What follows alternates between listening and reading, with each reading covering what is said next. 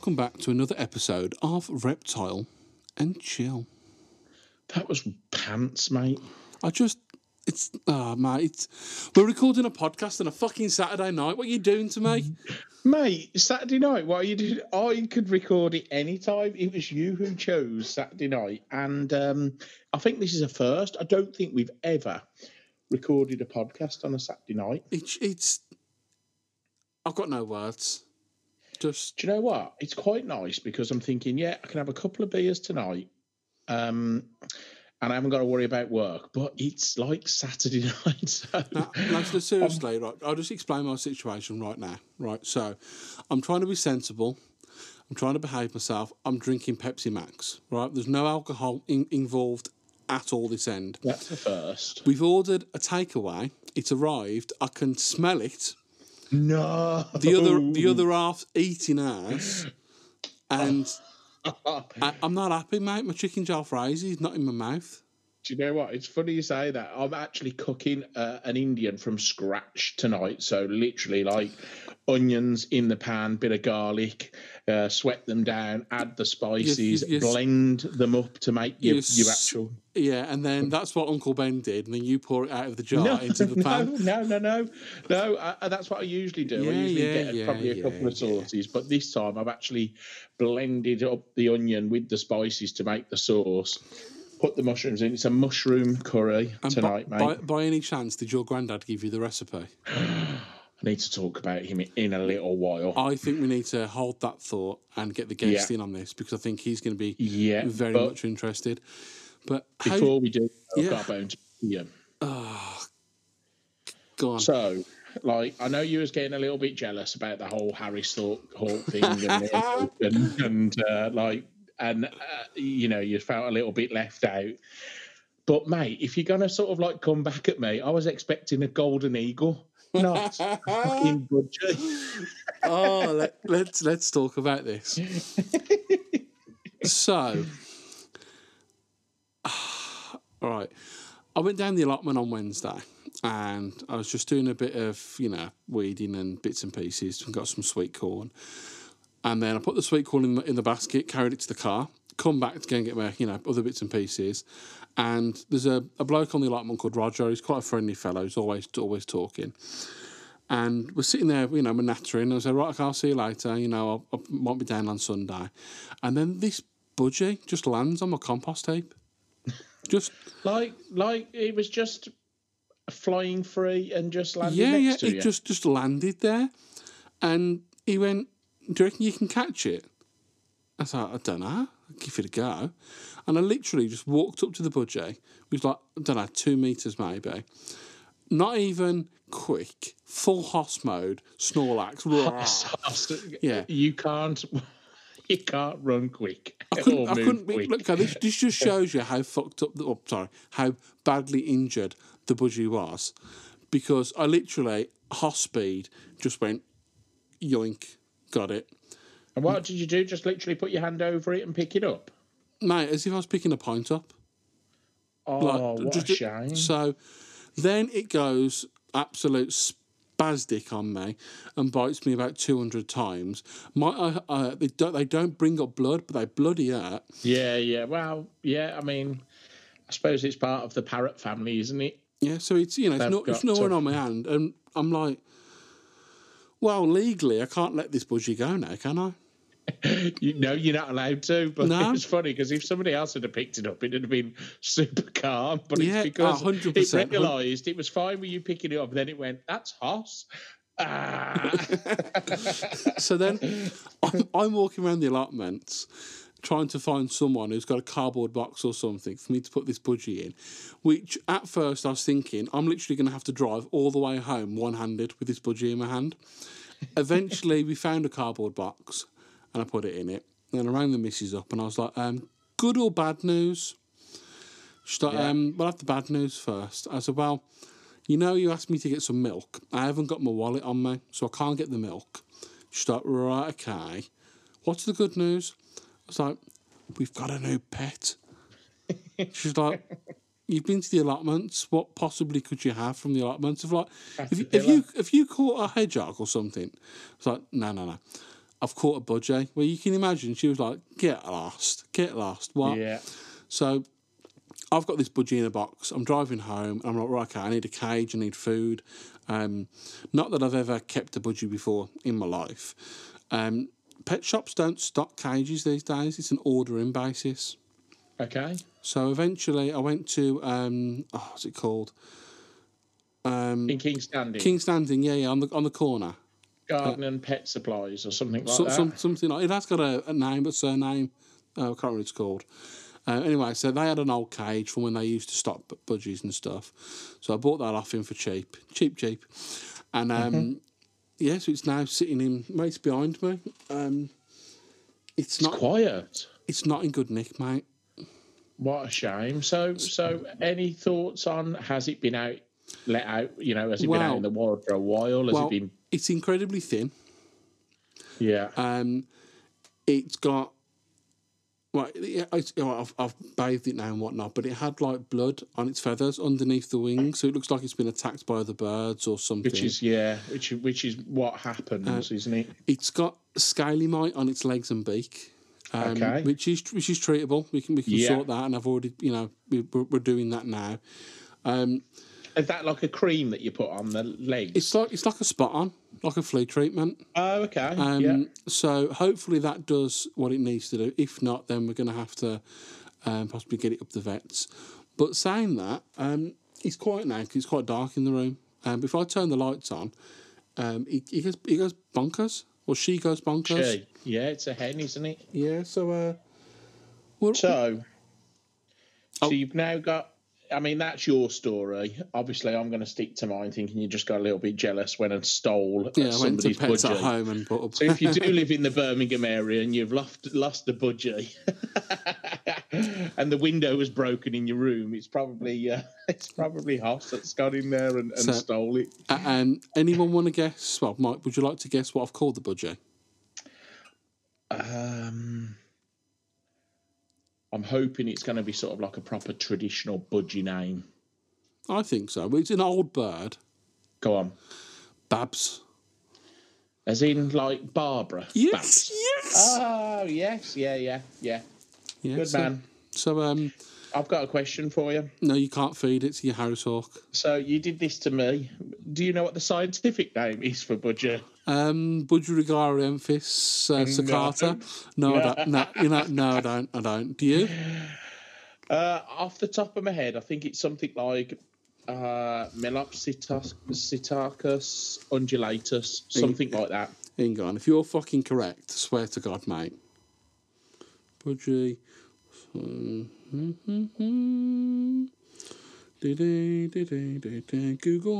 Google. I'm surprised you hadn't done that as I was asking you. Melopsittacus undulatus. Melopsittacus undulatus. Yeah, and you know what? Yeah. You know what really I didn't understand at all. Now, I thought a budgerigar and a parakeet, two different things. They're not, are they? Do you know what? I didn't know, but now you've said that, they are very, very similar. Obviously, parakeet a lot bigger, but is it just a sort of like a subspecies? So it's kind of like I'll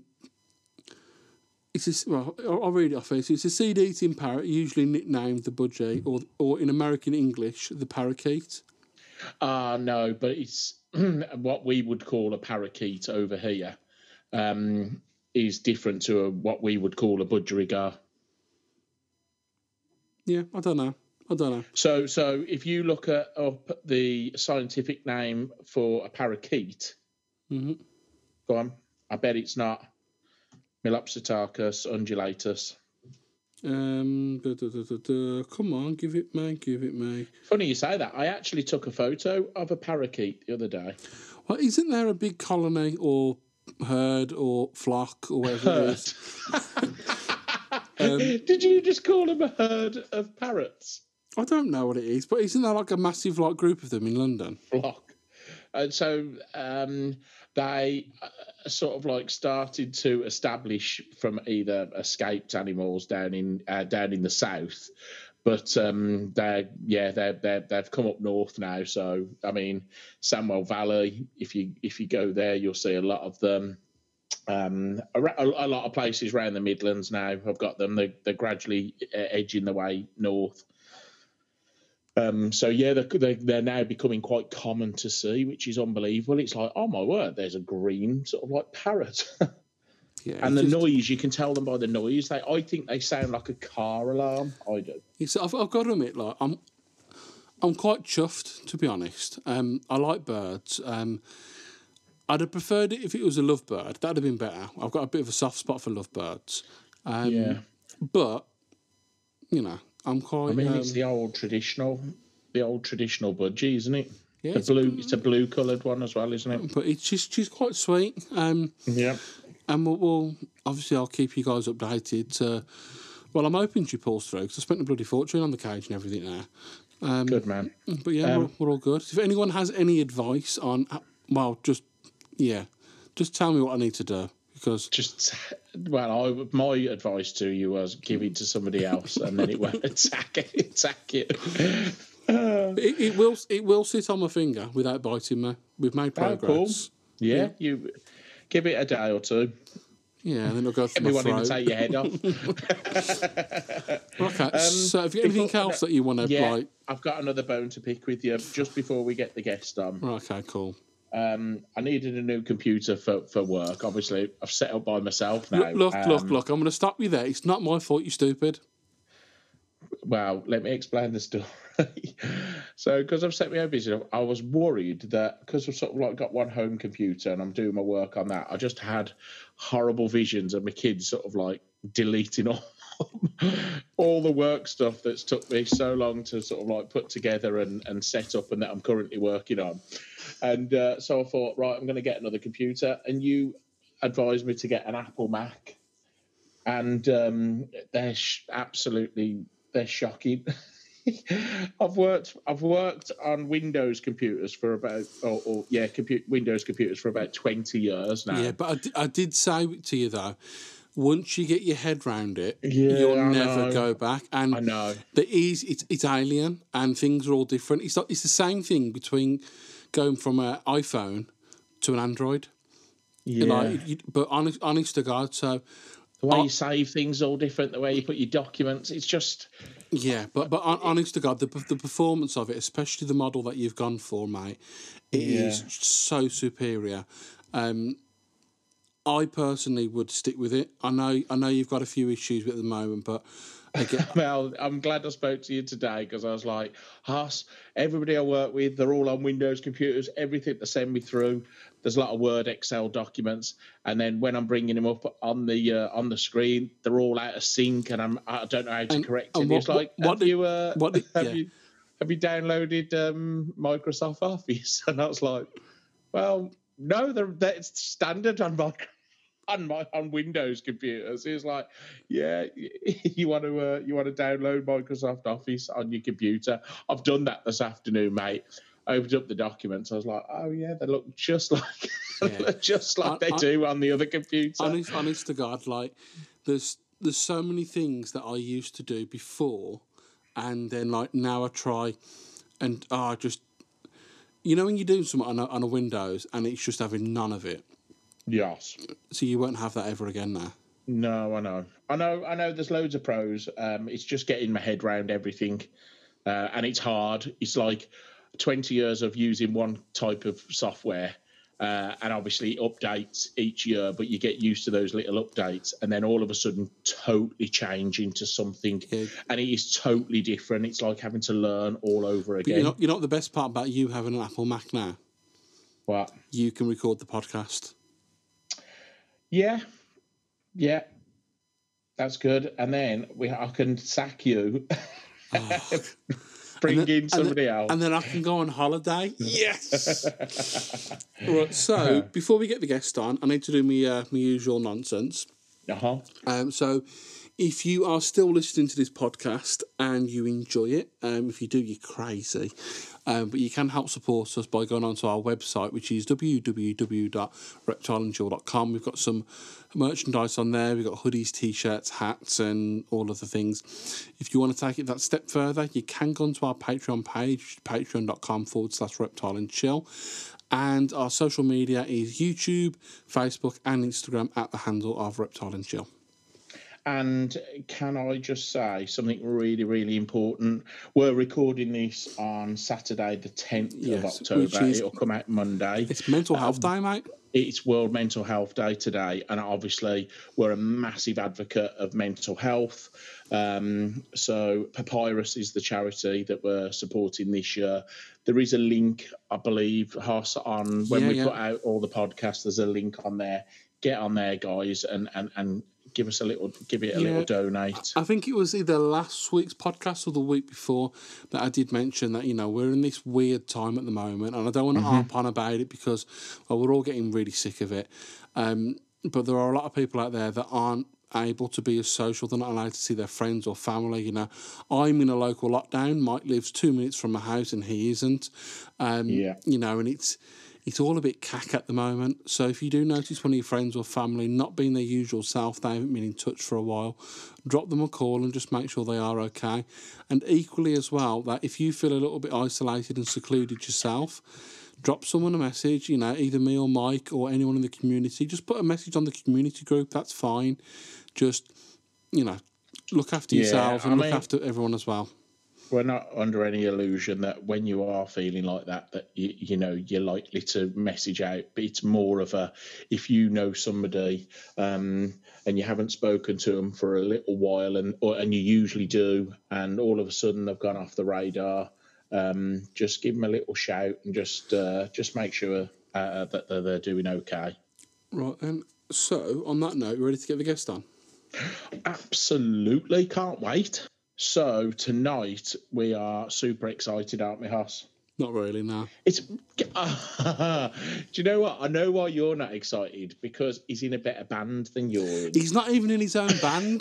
The guy's that unimaginative. He has to make it the biggest. They're one of the biggest metal bands ever. I know. Let's make a tribute band to them. They're still going.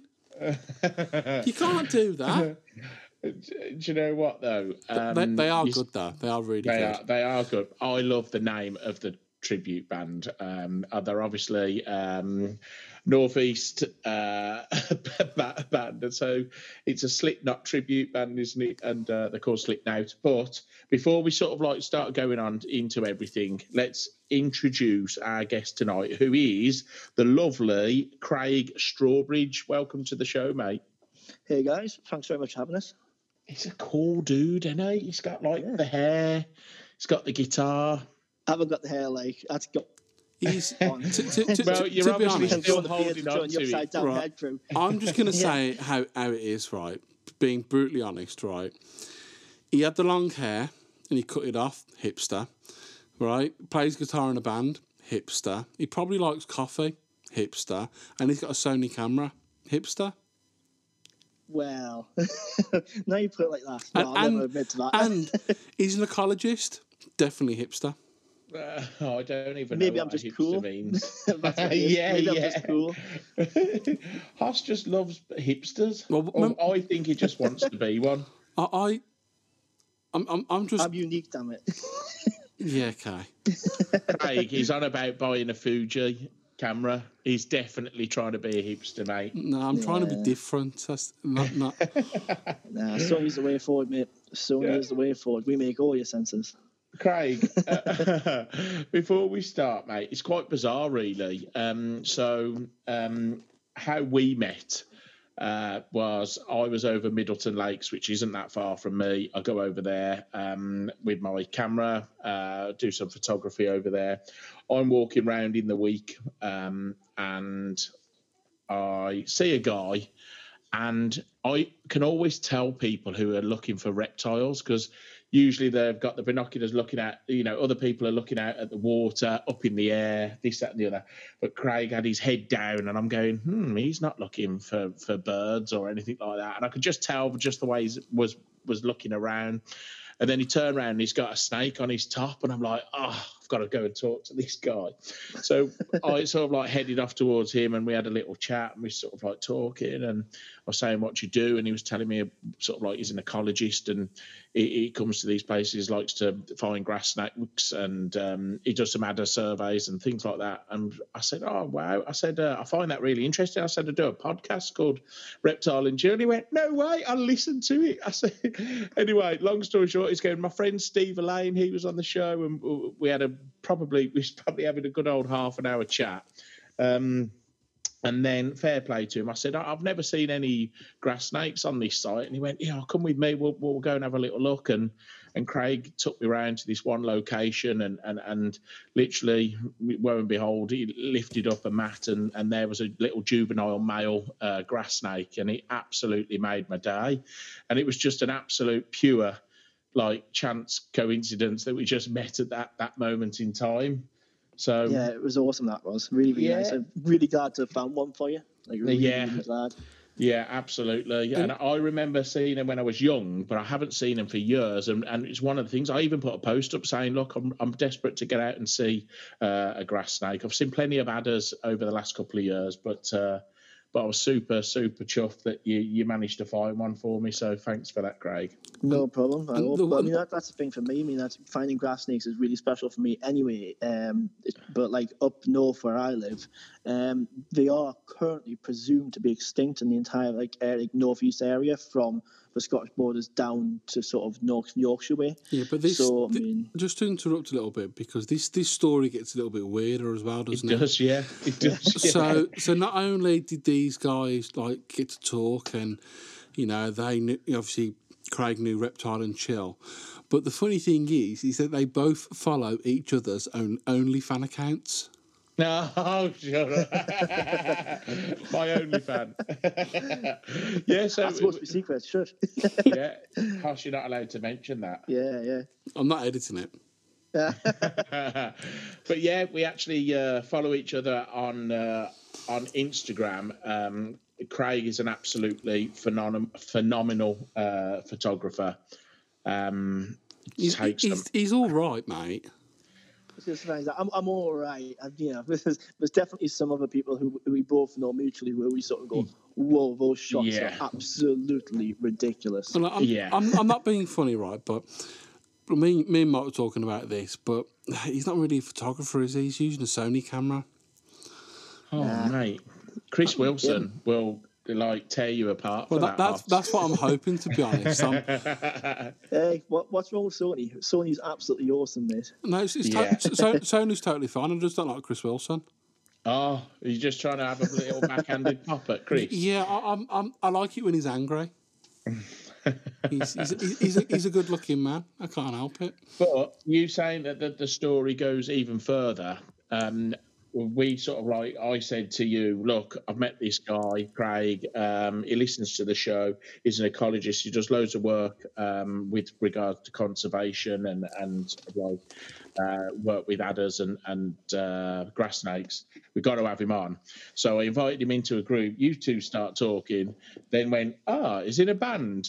And then Hoss, you know Craig from yeah. So God, this was going probably back 4 or 5 years ago, maybe. It's got to be about 4 or 5 years. So we headlined a gig at Scruffy Murphy's. No, we didn't headline the gig. We were supposed to headline the gig, but then you guys butted in because bastards. I told you there was better than you.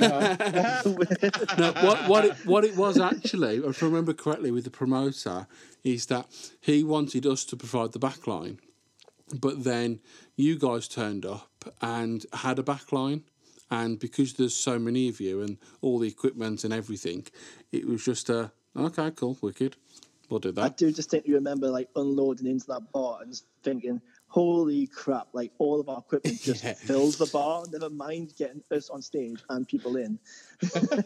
So you can imagine, so the drummer thinks he's Joey Jordison. Massive drum kit. You've got all the other, bits and pieces and beer can, the beer Keller things, and but what a show, man. And you all dress up the part, and so we actually played together 4 or 5 years ago, which is just Mental. How bizarre! It's just insane how small the world is as well. Yeah, it's just insane. It was a good gig as well, I remember. It was a good so weekend. Scruffy Murphy's is one of those venues. It's an absolute shithole. It's small. But that's what you want from a rock bar. Yeah, man. It's got a sticky floor. The beer's cheap. And you know what? I think we've been quite fortunate to play a lot of different venues, a lot of the O2 Academies, all the big productions and all that. It's still my favourite gig, that venue is. I love it.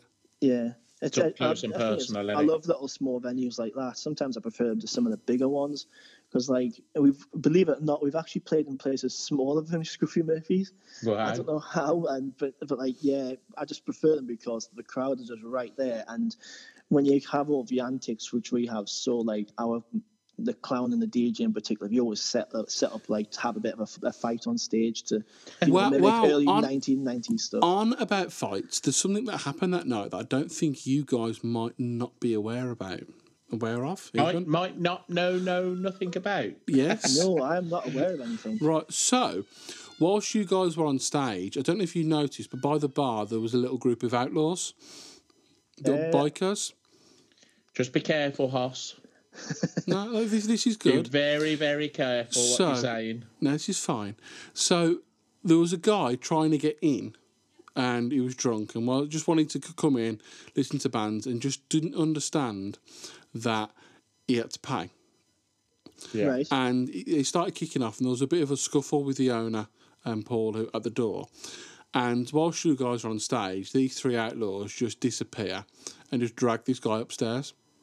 And obviously vacated him out. Vacated him out. Well, no, they vacated him from the premises. Yes, yeah. And they just come back down and kind of like as if it was just like, what just happened? I do not recall any of that. No. I've certainly seen some sights when I've been on the road. I can certainly say that, but I don't recall any of that. But yeah, no, the three. Well, there's quite a few outlaws that do go into that pub, and the three that were there, they come to a lot of our shows, and it was just quite funny. It was just like just the typical, just let the bikers deal with it. It was, and so they did. Right, okay. Yeah. So where are we going to start this? Because there's so much to talk about. Oh, hang on a second. You're all going all robotic on me. Bear with me. If you turn the dial quicker, mate. Put your hand if you're up the northeast, mate, you're going to have to pedal a little bit faster. yeah, I forgot. Yeah, up here we're just starting to realise what internet is. Can you hear us now, loud and clear, mate? Or yeah, okay? I've got you now. Good man. Yeah, absolutely. Yeah, good stuff. So we can, but to start this off, obviously we've gone off on sort of like bands and how we all got to know each other. But and I know you're going to you're doing some cool stuff, and you've got some cool you've done some cool observations and whatnot. But I think we should go back, as you say, Hoss, a little bit about Craig's experience or how he got to sort of like into wildlife and reptiles in general. Yeah, so I mean, for me, I've always, even from a kid, I've always been interested in wildlife. I distinctly remember, going around, particularly, I blame my granddad for this, to be honest, because every time we used to go around to his, instead of sticking on like kids shows, it'd always be like National Geographic and stuff. And then, of course, when I was younger, Steve Irwin was a big thing, and I used to love watching the bloke. And I think, again, that's the reason why I'm so fascinated with reptiles. Yeah. Because, I grew up watching this guy who was just completely, so overly enthusiastic about him. I mean, now as adults, you look at it and you go, okay, maybe his techniques, grabbing a snake and dangling it in front of the camera is definitely not what you could just say, anything you agree with. Yeah. I would never do anything like it myself. In fact, when it comes to going out and seeing all my, doing all my photography, and when I'm out with others as well, I was trying to encourage, no disturbance. But at the time, that sort of enthusiasm, whether we deny it or not, that's inspired a lot of people, including myself. That's solely where my love of reptiles has come from. 100%. And it's, from there, you're just saying that. Sorry, just to butt in there, Craig. And a lot of these people, and we know a couple of people that are working on the TV, and they do have to play up to the TV so that they can get out there. Otherwise, they'll just like literally cut the series or pull the program. And yeah, of course. I mean, Steve Irwin is absolutely a fantastic guy, and we've got to look at. Although some of the methods he used probably wasn't the best methods, if you want to go down that, route of sort of like saying, well, he shouldn't have done this and shouldn't have that. But what he did do, he capsulated the audience, and he got that many people thinking about reptiles in a totally different way. I think and that's the most important thing, really. I think being completely honest, mate, if it weren't for Steve Irwin, I probably wouldn't be sitting here recording this podcast right now. Yeah, 100%, mate. And how many guests have we had, come on, especially when I say the younger guests, and I mean sort of like, your age group from the 30s, around about that age group, he was the main man at the time and got so many people passionate about reptiles and caring about them as opposed to these horrible...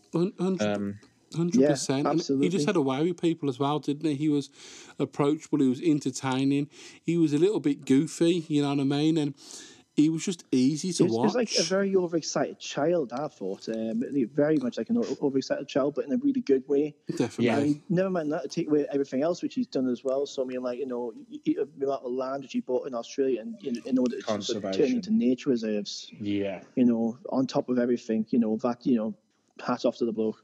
Yeah, absolutely. So it wasn't just an act in that sense. Yeah, absolutely. And incredible. I understand. Sometimes you've got to play up.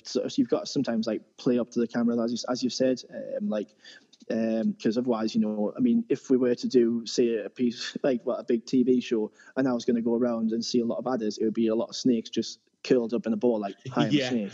There's one over there. I mean? Okay, take a photo. Look at the patterning. Yeah, and that's it. Walk away.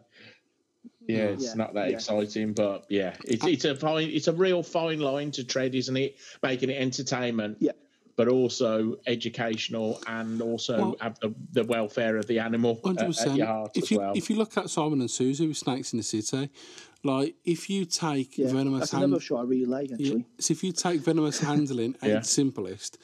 You move quickly, get it, there's no drama, there's no nothing, and you get it in the bag. It's not fun, and it's not entertaining to watch. But for them to have that TV series, which has allowed them to educate absolutely thousands of people and has potentially saved lives, with them explaining that we don't need to kill these animals and that you can call out for people to come, to remove them, by adding that little bit of drama, making it exciting, and potentially putting their lives at risk to put this message across. They've helped a lot of people, and it's made good TV. Whether a lot of people moan about it, but I think what they've tried to do is phenomenal. Yeah, I think it's hard to understand unless you've been on that side of things. But absolutely.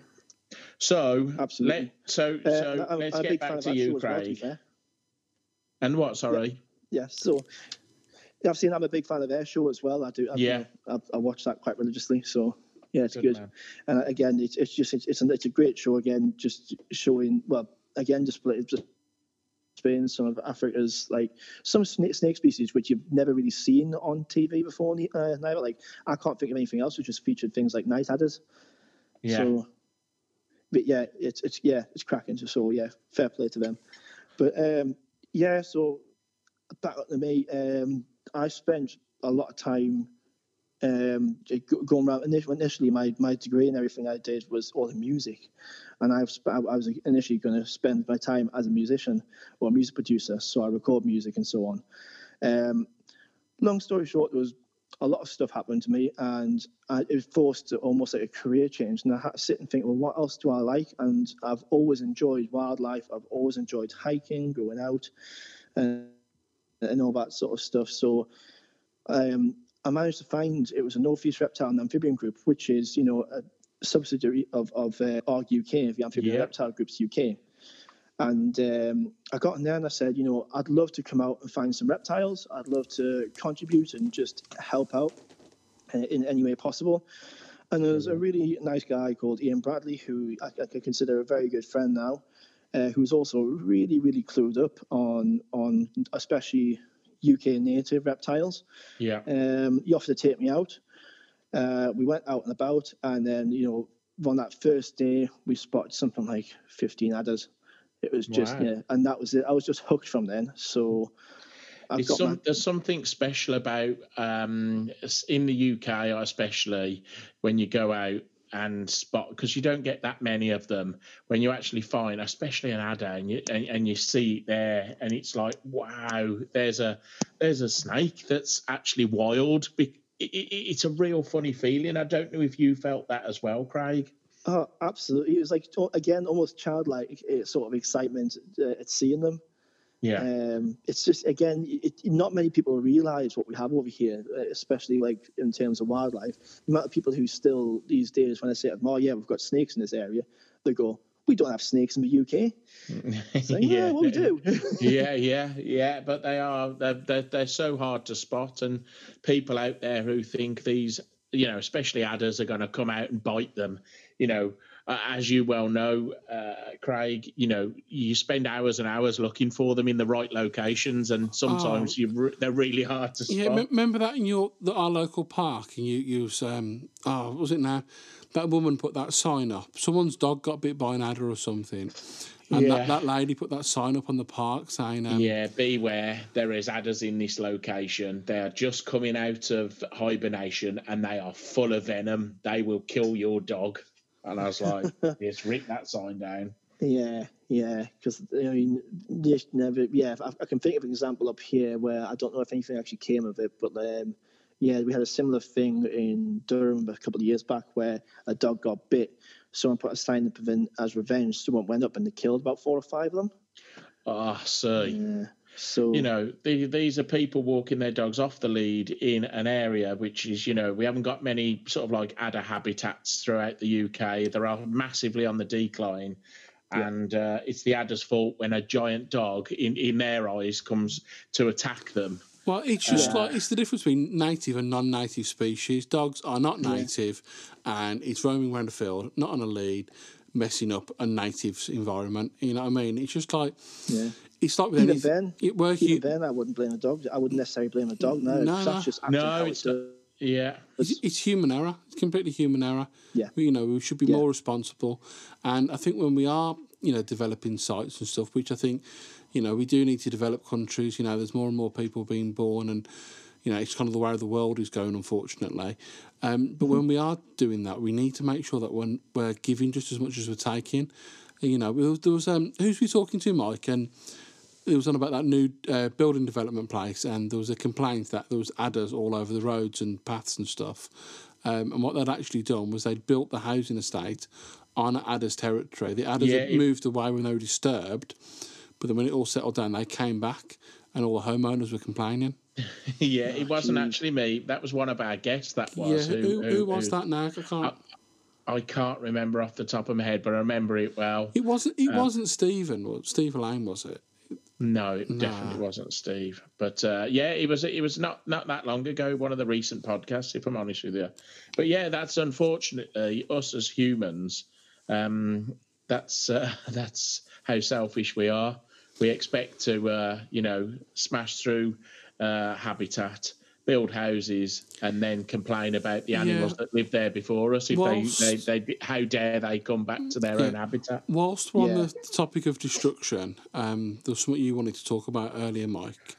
It might be quite an apt time to talk about that now. Oh, mate, I'm going to cry again if I start talking about it. Craig, have you watched the new Attenborough film, Craig? I was just about to say I haven't watched it as yet. However, it is literally lined up on my TV, so that is going to be watched tonight. I've been so busy with work myself that I've not had a chance to watch it. So it's very high on the list. So, like I say, it's up and it's ready to go for later on. Let's not just talk about exact details because I don't want to ruin it for you, because it's amazing. But everybody dies. Yeah, but basically we all die, and that's not far from the truth, to be honest, Mike. Do you know what? I've put a big post on Facebook, and I should imagine a lot of people would have seen it by the time this comes out. I will repost it. I'll reshare it to our podcast page. but it was heartbreaking. I actually, for the first time in my life, and you know, I've sort of like how much I've followed David Attenborough. You know, it's been a massive part of my life and my family's life. And you know, when I was a kid growing up with my family who I lived with then, it was a massive sort of like person to all of us. And it's the first time I've ever seen him sort of like nearly sort of like shed a tear. He looked absolutely like not broken, but heartbroken a little bit. I think he's seen it, hasn't he? He's seen it from the start, and he's coming to the point now where, you know what, and fair play to the bloke, from the start, he's been saying we need to do something. He's always way before, like years and years ago, saying this is going to be a big problem, and nobody listened to him. And he went up onto, was it Glastonbury? Went onto the stage, and all of a sudden, everyone's conscious of plastic, and everyone was listening to David Attenborough, and it was all fantastic. But unfortunately, we're like goldfish; we forget, and we're back into old habits. And I think the reason what he's doing now is brought out this film. He's now getting himself on social media, and we have completely screwed up. And we can't blame the current generation. We can't blame, you know, generations in the past or before even them. It's a collective thing. We all need to start being more responsible. You know, if you look at, it's not just the meat industry. It's not just the commercialisation of the cattle and the chickens. It's not helping. We are greedy. I'm greedy. It's everything. I am absolutely. You know, here's me, and I've had a real hard look at myself watching that, and I'm going, there's me going. You know, I love nature and I do my best for nature. But on the flip side of it, you know, me and Sam have got a car each. I because I could afford one, I got a sort of like a high profile car. I don't need that. You know. It's not good for the environment. That has got to go. We've got, you know, everybody seems to have sort of like 2 or 3 tellies around the house. It's just become the norm to have all these things that we don't necessarily need, do we? Yeah, and I think as well, it's just like, I really try not to do it now. I drink a lot of water whilst I'm at work, and I've now got a dedicated water bottle which I can refill and reuse multiple times. Yet for years, I was buying a bottle of water every day and putting it in the bin. And the next day, another bottle of water and putting it in the bin.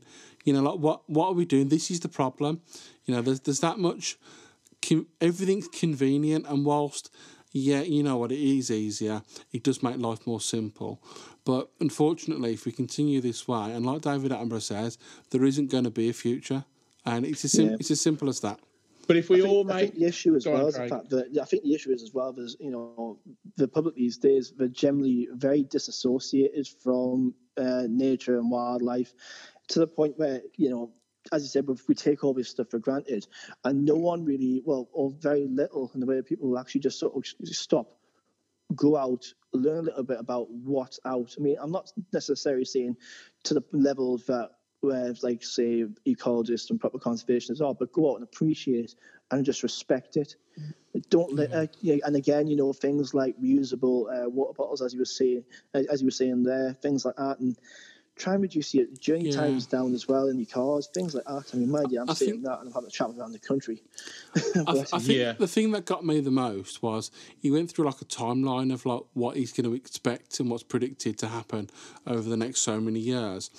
And I think it was 2030 or 2031, the country will be too warm to produce the amount of food that we all need to live, which will end up in global starvation and that kind of thing. And then you kind of go, nah, that ain't going to happen. But if you look in Africa, where it is really hot and it is really dry, and there's been that shift of rain where they can't fertilise the crops and you know, water them. That's already happening there. If that starts happening across Europe, mainland Europe, or even in parts of America, it's game over, and it's already happening. There's a lot of things that are happening that aren't necessarily having an impact on us now, but with them all together. So let's put the ice caps that actually reflect the sunlight back, so that it keeps the world at a lower temperature. Those are starting to melt.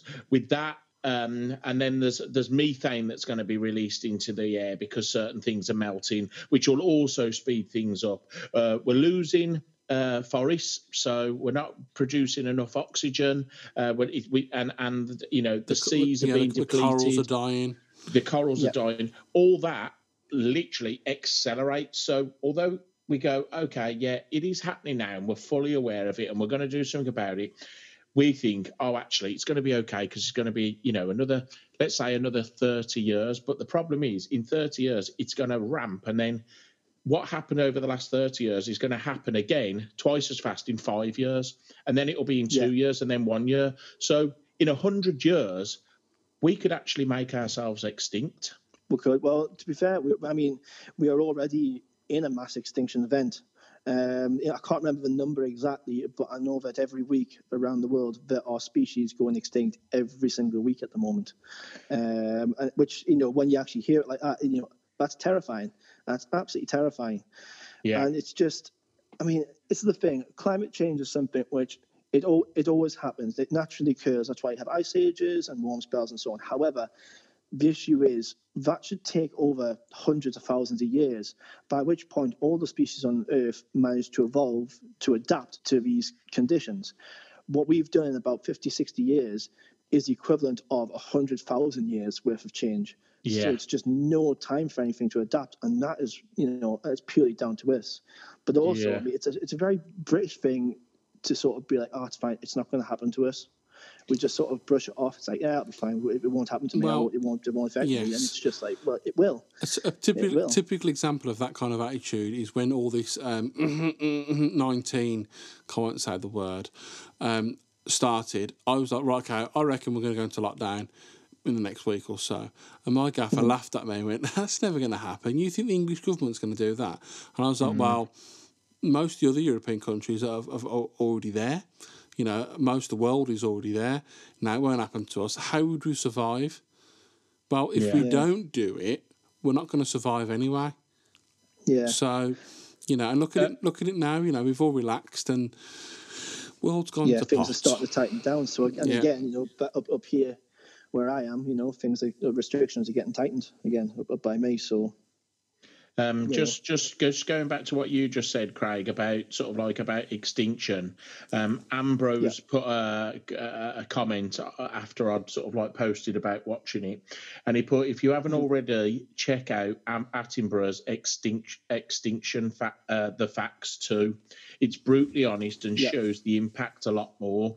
In a year, we went up by 16,118 species threatened with extinction to 16,306, animals and plants included. Yeah. That's just mental in a year. Yeah. Like I say, it just had, considering, that's just the UK, isn't it, I believe? Or was that worldwide? But that's just the UK. But so if you consider that and think that, actually worldwide, like I said, we are losing species every single week. You sort of go, holy crap! That's significant, and it's downright terrifying. And it just has to change. It has to change. We all have to change, myself included. I'm trying my best. My garden is now, it's totally wildlife orientated. So I've got ponds in there. I've got log piles. I've got bat boxes. boxes. I like this guy because really what he's done is just let his garden go.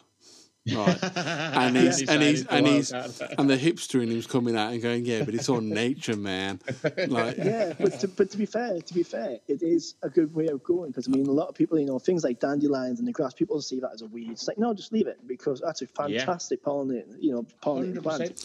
Nettles. Look what nettles. Butterflies will lay their caterpillars on nettles.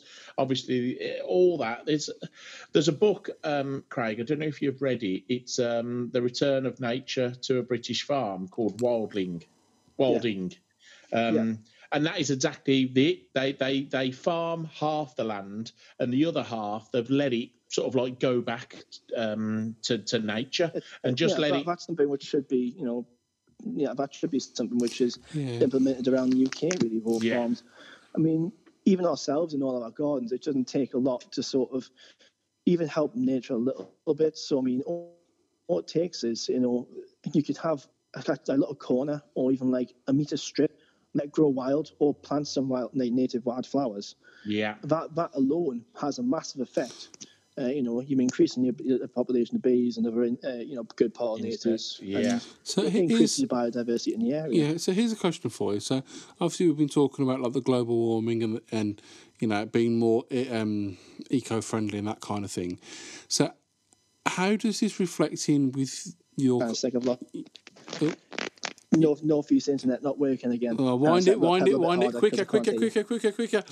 Yeah, there we go. Here we go, catch up. Right, okay. So, talking about this, how does this affect your work as well? And have you seen any kind of like, I know you've not been doing it for like multiple years, but looking back on data, can you see a significant difference in populations and in environmental study with this crisis as well?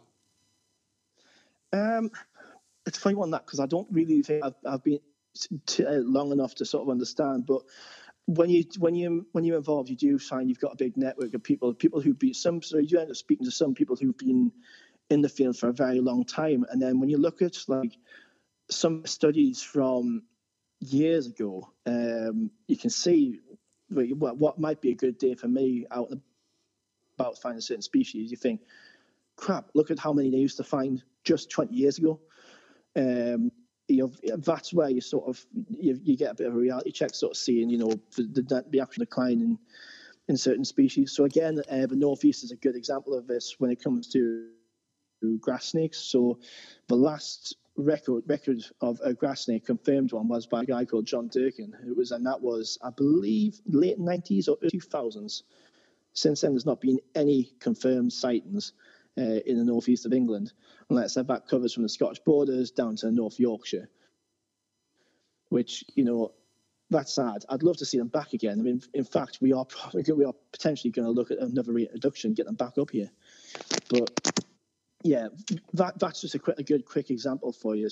It's a difference. It's not that, Craig, to be honest with you. Where me and Hoss live in Warwickshire, although there's adders in the area, in the West Midlands area, but in Warwickshire itself, where we live, I think the last reported adder in Warwickshire was in the 70s, wasn't it? According to... I've lost you again. Sorry. Wind the bobbin up. Wind the bobbin up. Right, so according to the science boffins, they're endemically extinct in Warwickshire. Yeah. Adders are. Right. This is Craig. I think it was 1970 something when there was a last sort of like proper known sighting or proper ID of an adder in Warwickshire where we both live. And that might be the case, and again, how do we know that? Because the amount of people that go out, or if someone saw an adder, they wouldn't go, "Oh, I'm going to report that." They just ignore it. So I think more and more people do need to be doing things like what you are doing. And it's a really difficult thing, because if there are adders out there in small populations, we don't need, and they do not need, loads of people trampling all over them and disturbing them. But at the same time, I think if we're not actively looking for them in these areas because we think, well, they're not there anyway, what's the point? And perhaps they are. I don't know. I would absolutely wet myself if I went into Sutton Park and saw an adder. I've been looking, mate. I have been searching. Me in the Northeast, if I found a grass snake in Northumberland, I'd probably do a proper little happy dance. You'd probably hear me singing from down there. I'd be absolutely over the moon to see a grass snake up here. Just the thing, years ago, before we had iPhones, apps, and stuff like that, recording findings, I can understand why some people wouldn't to a certain extent, because it was sort of quite complex. You'd have to sort of make sure you've got your notepad with you and write it all down. You've got to find out all the addresses to send it all off to. These days, though, even if you've got the slightest little bit of interest in nature, it's so easy just to record what you see. There's a couple of apps. So iNaturalist is a good one for the UK. It's a free app. You download it, and you can, you go out and all you do is, if you see something, even if you're not 100% sure what it is, you can take a picture on your phone, Yeah. And you just upload it with what you think it is. It gets verified by someone else who says, actually, it's this species, and they change it to that. And the good thing about it as well is you can obscure the location. So sensitive species such as adders, which are, very, very sensitive to disturbance. Among other animals, goshawks, you don't want goshawk locations known, so obscure that, things like that. You've got the option to do that. Does that. Oh, that's really good, because that was the one thing I was going to ask is, when you put all this information through, obviously the people the other end want to know that location so they can sort of like jot it down and record it, but you don't want it going out to the general public. So the fact that you can obscure that is absolutely fantastic. Yeah, and those records, for the job which I do, they are so, so, so important. I can't stress how important records are. The more records we've got, the better, because it means we get a really clear idea as to what is in the area, and in which case, we can do what we can to protect it. And if we do have to, say, move it for whatever reason, all the proper mitigations in there, and we can do the absolute best we can to make sure that all the species are safeguarded. So records. And annoyingly, a lot of photographers, I've noticed when I've been out speaking to them, not a lot will actually record the sightings. So I'm always saying, please download this app. Record anything you see. If you don't want people to know about it, because as you know, with some species, when you've got a lot of photographers, once they find some things there, they'll show up in the droves. Yeah, so a lot of people don't like that. Yeah, I mean, look at the Peak District with the bearded vulture, for example, which was flying around there. Yeah. I've heard stories of just like showing up, and they'll be chasing the thing around and stressing it. And again, that's disturbance, which is unfortunate. These people are obviously keen on the wildlife. They just don't necessarily understand that you're actually, potentially causing damage. Craig, can you do me a favour? Yes. Yeah, if you take your shoes off, you get you're directly on the pedals then. So when you pedal a bit quicker, right, you'll get a bit more traction, mate. You're slipping out a bit, dude. Yeah, it's for signal in my area. I am on the sticks a bit. That's fine. But, yeah. So, Craig, I suppose we've talked quite a lot about we're at an hour now, so we've not got too long left. Well, let's talk a little bit more about sort of like what Craig actually does, his interest in reptiles. Craig, I know you've sort of like haven't got a big collection. Your love for reptiles is seeing them out in the wild. But have you had any sort of like pet reptiles in the past? Yeah, I mean, I've still got my corn snake, Medusa, and she's 10-year-old now, and she's a pretty big girl for a corn snake. Oh, that's nice to hear, mate. Is she tick? You what? Sorry. Is she tick? I don't understand that. What you mean? No, I don't. Is she thick? Oh right, yeah, yeah. Is she a big girl? Kids, of course. So yeah, she's a big girl. Yeah, but she's lovely, and you know what? She's a really good ambassador for reptiles as well. Because on certain times when I've had to go out and do talks and so on, I tend to bring her along because. Yeah, she's just so placid. Yeah, I have 100% trust in her. I know, well, that's typical corn snake, really, isn't it? They can be handled by kids, obviously under supervision, and other people, and it helps people get over that fear because they've got that bit of interaction as well. But I also try and link it in with like some of the stuff which I see in the wild. So, of course, as you know, corn snake, it's colubrid, and I tie that in with grass snakes because, again, they're a colubrid. So I'll say, it's like I go on and show them pictures of grass snakes and adders and so on like that. So yeah, she's a really good ambassador. But yeah, she's 10-year-old now, and she's going strong and feeding like an absolute machine. Well, okay, so you got to have some stories and stuff, obviously from your observations and things that you've came across. So is there anything that has kind of like stood out a little bit, during your studies? Yeah, I've been very fortunate that I've managed to study a particular site up in Northumberland where I've built up a good picture of like most of the individuals on there. And I'm still finding the occasional new individual, which is really nice. But there's a couple of adders in particular who sort of stand out to me. They're mostly the males on there because I'd love to see what's going on genetically on here, because all the males look so unique in their coloration and so on, but you can identify them without even having to look at the head scales and all the scientific stuff. You were saying some of the colours are totally different. I mean, I know I've seen, I haven't never seen them myself, but I've seen pictures of sort of like black adders and some, obviously, the some with like a blue coloration. Yeah, Craig. Well, funny enough, the two largest males on my site I've nicknamed Blue and Blackadder. Blackadder isn't actually melanistic, which is, that's where it's, as you know, it's the gene which has basically, how can I put it? It makes them totally black, basically. Yeah, all of the colours. Yeah. All the other colours in the genes have sort of like gone, and it's all totally black, isn't it? Yeah. So he's not melanistic, but it's definitely got to be some partial melanism in there, because he is about 80% black, and he's the only one there who sort of looks that way. And yeah, he's fantastic. He's called Blackadder for that reason, and not just that, but interesting enough, he tends to disappear every couple of years. Hence, Blackadder goes forth. So he's very well suited to the name. But I've noticed a few interesting behaviours. So myself and another person based in Dorset, who's a really nice bloke called Nick Dobbs, we talk quite regularly about some of the behaviours we see. And we wonder if with adders, there's actually a little bit more of a social side than people realise. It's something which I think we really need to get a PhD student involved with to research properly. So if there's anyone out there who is doing that, please get in touch with either me or Nick, because we'd love to look into this further. What backs this up is we think that when it comes to mating season, possibly certain males who sort of share a high vernacular have almost like some sort of recognition for other adders within there, and they might not actually fight with them.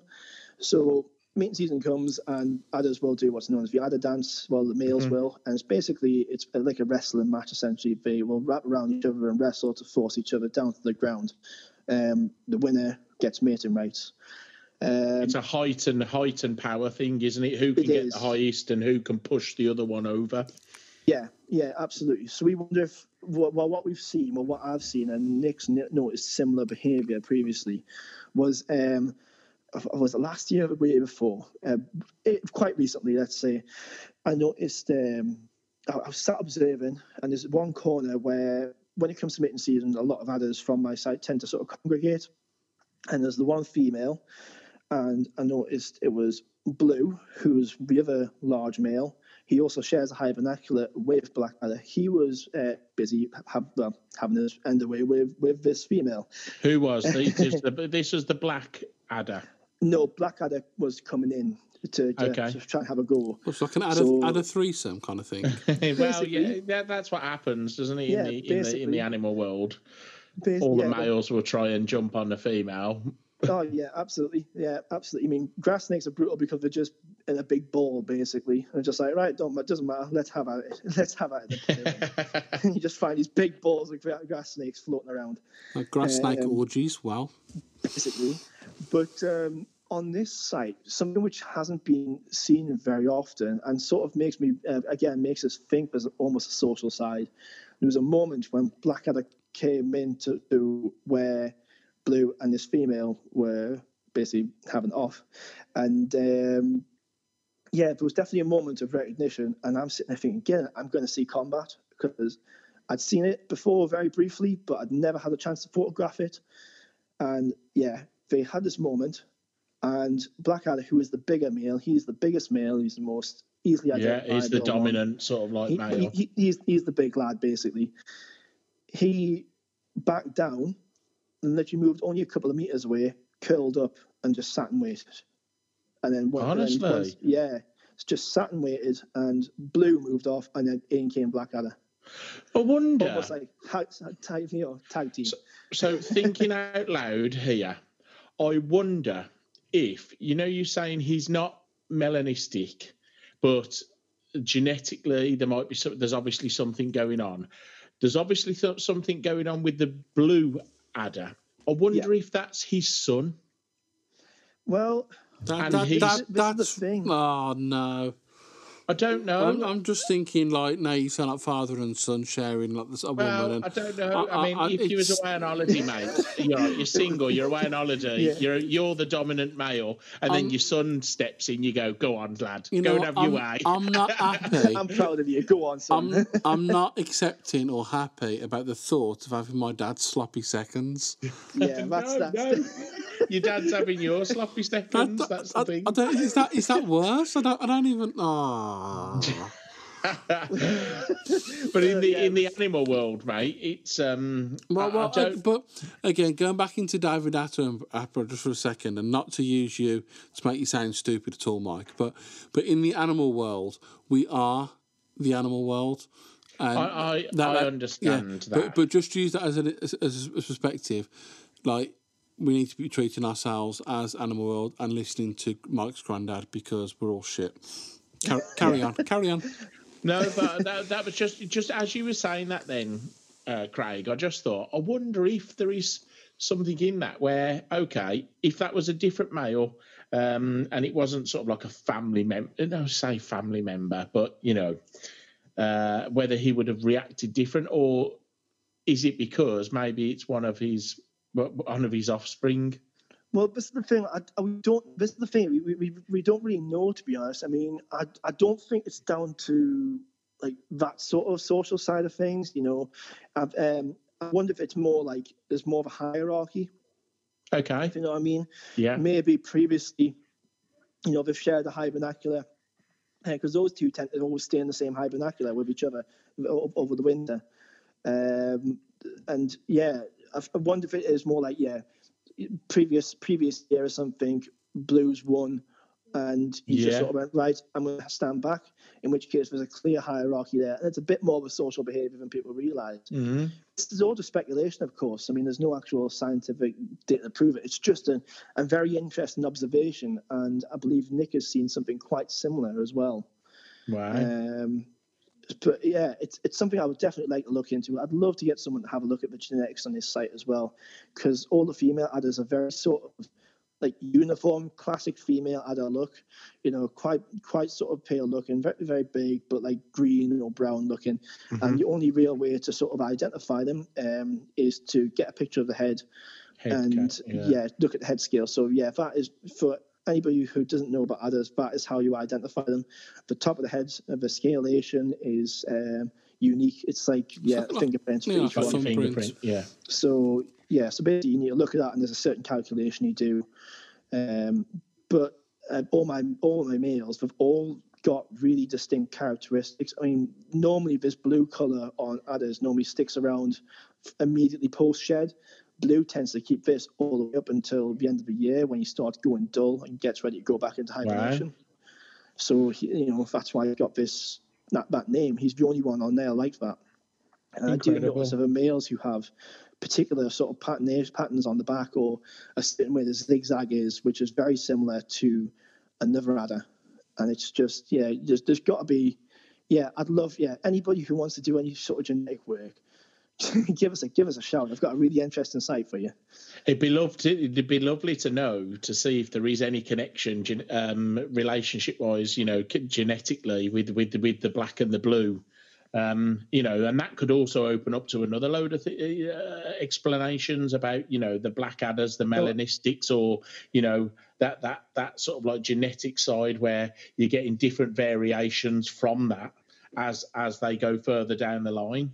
Yeah, absolutely. I mean, this is the thing. Adders, again, for a species in the UK, they're often vilified, and so on. But no one really knows that much about them. There's a lot of photographers out there and a lot of people who have studied them for a number of years, but have never really sort of gone into behaviours. It's more just looking at the site and saying, well, here's this individual, and here's where they've moved to. I'd love, to see a bit more in the way of behaviour. Sort of studies, because that way we can understand them more and we can go towards protecting them a bit better. Definitely. Yeah. Okay. So if there are people out there that do want to get in touch to aid you with this kind of work, or are just generally interested in getting involved, what's the best way for them to approach that? It's an interesting one, because like there's a few people who you could contact regarding PhDs and this sort of stuff. So you can contact loads of wildlife trusts themselves, or you could contact people like Steve Elaine. Steve Elaine does a lot more. His career is more scientific study, whereas mine is ecology and general sort of protection of habitat. So Garden Wildlife Health is another good one as well. Or you could contact Angela Julian, who runs, she's the head of ARG UK as well. Or you could just get onto Facebook and search for UK Reptile and Amphibian Group.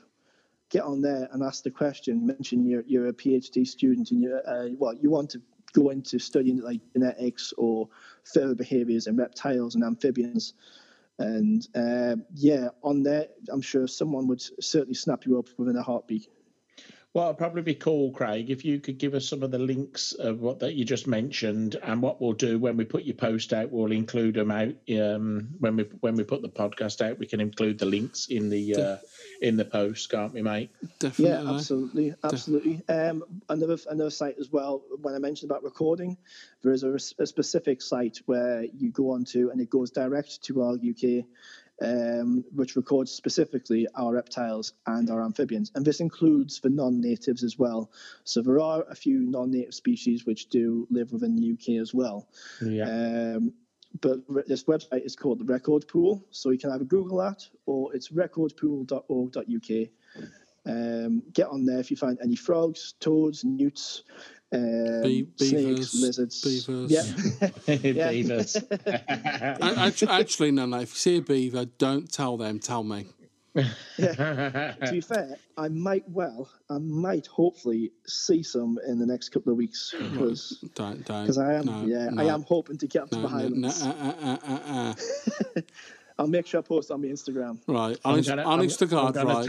I'm going to take us to the River Otter to see the beavers. That'll confuse you. Right, honest to God, if you find a beaver and you put it on the social media and my eyes wander across it, your guitar is going so far up your... Right, so I suppose that's about it for this week on Reptile and Chill. Oh, it's been quite interesting this week. Yeah, there's so much more we could go into, and I think we should get Craig back on at some point, and we'll go into even more details. If there is anything that you would like us to talk about with Craig, or any questions that you do have, fire them our way, and we'll get him back on to answer those as well. And also thanks for having us on as well. That's cracking, and I'd love to come back on it as well in future. So, mate, 100%. 100%. Before you come back on, though, we're coming up to Northumberland because the wildlife up there is amazing. So we'd love to come up and we'll check that I'm site not out. being funny, right? But Mike, if you go up there, they're going to actually think Bigfoot exists. I don't know. There's some very strange people up here, that's for certain. Right, so I love it up the northeast, man. So I suppose that is it. You know where that is it. That is it. I got no other words. I can't describe how much of a cool guy and not a hipster Craig is. So if you do want to make hipster. So obviously I spoke about earlier where you can find all of our merchandise, Patreon and all that. Our Facebook page, Instagram and YouTube is at the handle of Reptile and Chill. And if you do want to get involved in our community and get part of, and get involved with the discussions, if you go onto Facebook and type in Reptile and Chill Community Group, hit join and we'll accept you in. That is about it for this week. We'll be back next Monday with another episode of Reptile and Chill. And until then, Craig. Yep. Watch David Attenborough, A Life in Our Planet. Now. Yeah. That is actually on my screen right now, and once I get off, I'm going to be pressing play. Okay, and Craig. Yep. Love you. Bye. Yeah, love you. Love you. Bye. And let me know when you come up. And your family would say ta-da a bit. Yeah, ta-da for a bit. Ta-da. Right. See you. No, bye. See you later, Craig. Lovely to meet you, mate.